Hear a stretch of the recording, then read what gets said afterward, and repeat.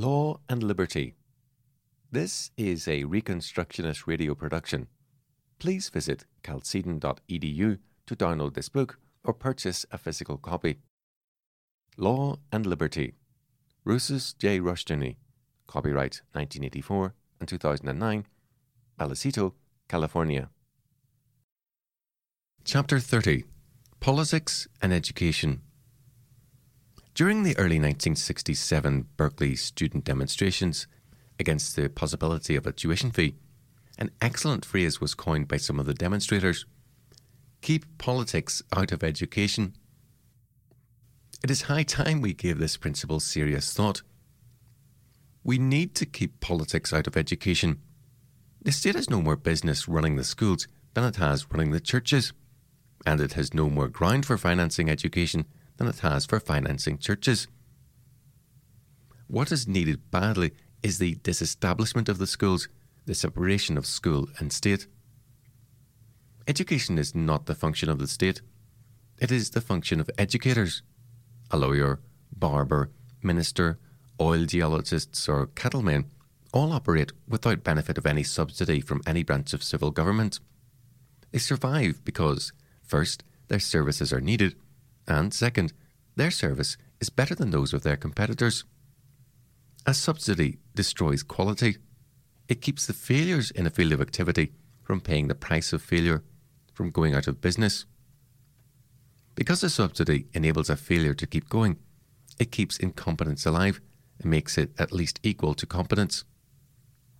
Certainly, education is necessary to society, but churches are also very necessary, as are doctors, lawyers, mechanics, and most professions and trades. Does necessity entitle them to a subsidy? A subsidy is a form of establishment. It is also a form of capture. Whenever and wherever a civil government finances any kind of activity, it has the legal and moral right to control that activity. If the state finances the churches, it has a right to control the churches. If the state finances the schools, colleges, and universities, it has a right and duty to control them. Some will object, however, that not everyone then could afford an education.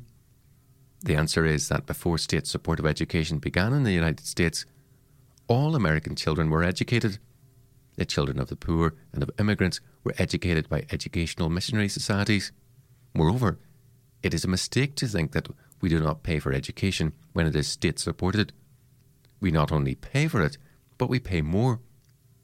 Recently, 2 schools were built in one community for about an equal number of children, but the Christian school costs only half as much as the state school and gives a better education.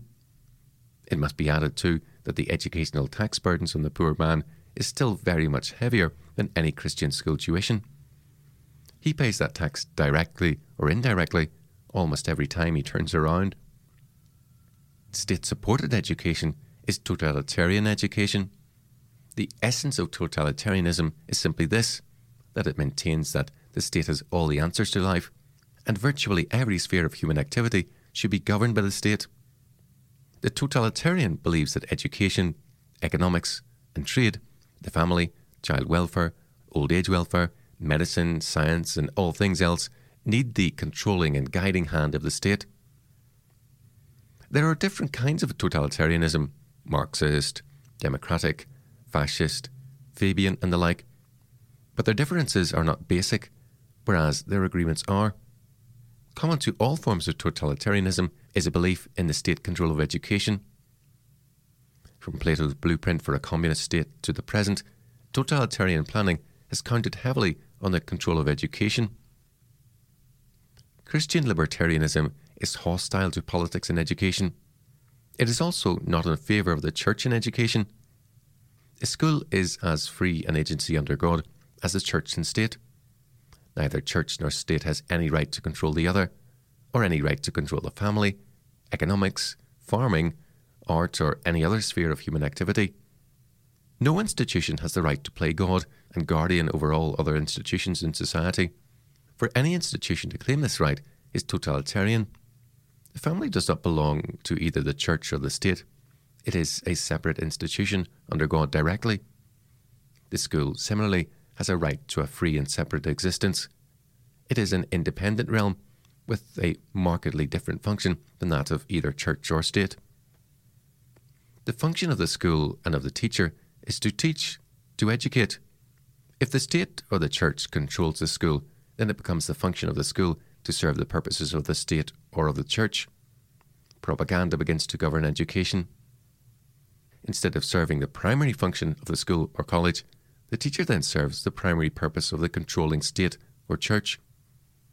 Moreover, the quality of the school declines because the school then exists by means of a subsidy from another institution, not because it is doing a successful job. A truly successful school is one whose purposes and teachings so greatly please a certain group of people that they voluntarily support it, pay their tuition fees to enter it, and feel its existence is important enough to promote it. Under the system of free schools, unsubsidized schools, some schools will teach in terms of a Christian faith, others in terms of humanism, but each school will depend on its merits and on popular support to keep it going. This is exactly how the churches survive, and we are not under-churched. This is also how business survives, by meeting the public demand with a superior product that sells readily. Non-status education today is America's fastest growing social movement. Every year, more and more Christian and private schools are being established, and many have long waiting lists. These schools do not represent the wealthier classes only. One of the finest schools I have visited was established in a small town, and most of the children are from mill-working families, almost all of very modest incomes. These schools are being established because parents are demanding an education that meets their requirements, not the state's. Today, between 25 and 30% of all grade school children are not in public schools. They are in private, parochial, and Christian day schools. 10% of all US high school students are also in non-status schools. The percentage is increasing rapidly. This is the major social revolution of our day, and yet the newspapers rarely mention it. Since 1950, the education scene has seen a major shift away from status education on the grade and high school levels, but few are aware of this revolutionary fact. At the present rate of growth, by the end of the century, the public school will be gone and the independent school will have replaced it. Their slogan, "Keep politics out of education," is both a good and a necessary one. Education needs freedom to survive. The academic world has too long been a refuge for misfits who thrive in a subsidized world. The average professor today is not a scholar. He is ready to do research only as long as it is necessary for promotion. Once he becomes a full professor and his tenure, he becomes disinterested in learning, because his world is a better hiding place from education than a place for education. Few professors are adequate teachers. They are not enough interested in either teaching or scholarship to do more than go through the motions. Karl Jaspers, an existentialist philosopher and a university professor, has admitted that the modern university is basically anti-intellectual and hostile to excellence.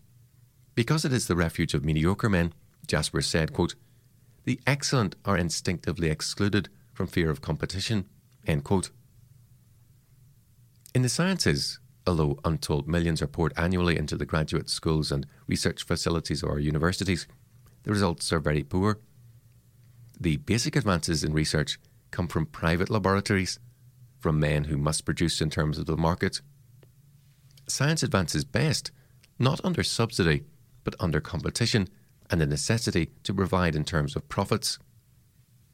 Subsidized education is productive, not in terms of the needs of the world at large, but in terms of the demands of politicians.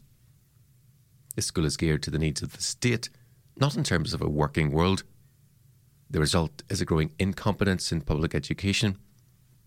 The more education develops in terms of its state-oriented purposes, the more incompetent it becomes. When politics governs education, it is politics that is the gainer, and education which becomes the loser. Education has declined steadily as the political control over it has increased. Thus, the National Fifth Reader from the 1850s was so far ahead of the McGuffey Fifth Reader that there is no comparison.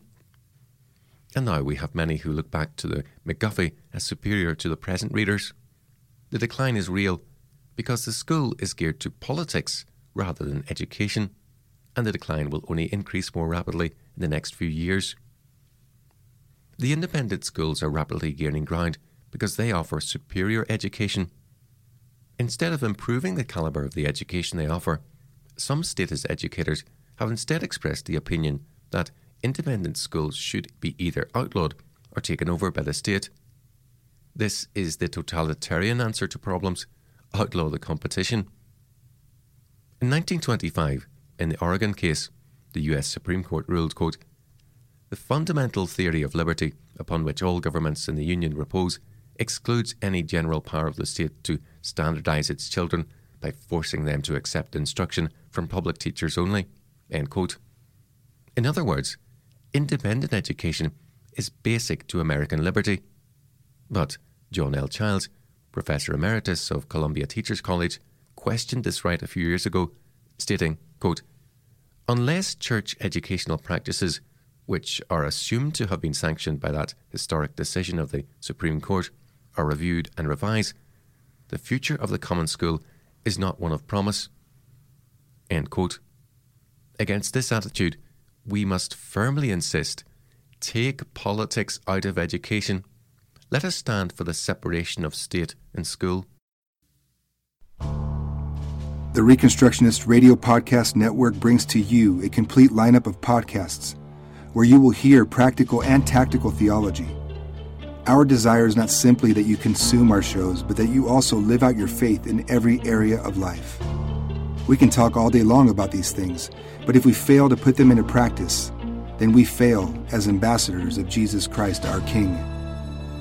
Subscribe now to your favorite Reconstructionist Radio Podcast Network shows, or you can subscribe to the Reconstructionist Radio Master Feed, where all of the content we produce, including the audiobooks and audio articles, will pop up as soon as they are available. And don't forget to visit ReconstructionistRadio.com to volunteer as a narrator or to partner with this ministry financially. May the Holy Spirit stir you into action for Christ and His kingdom.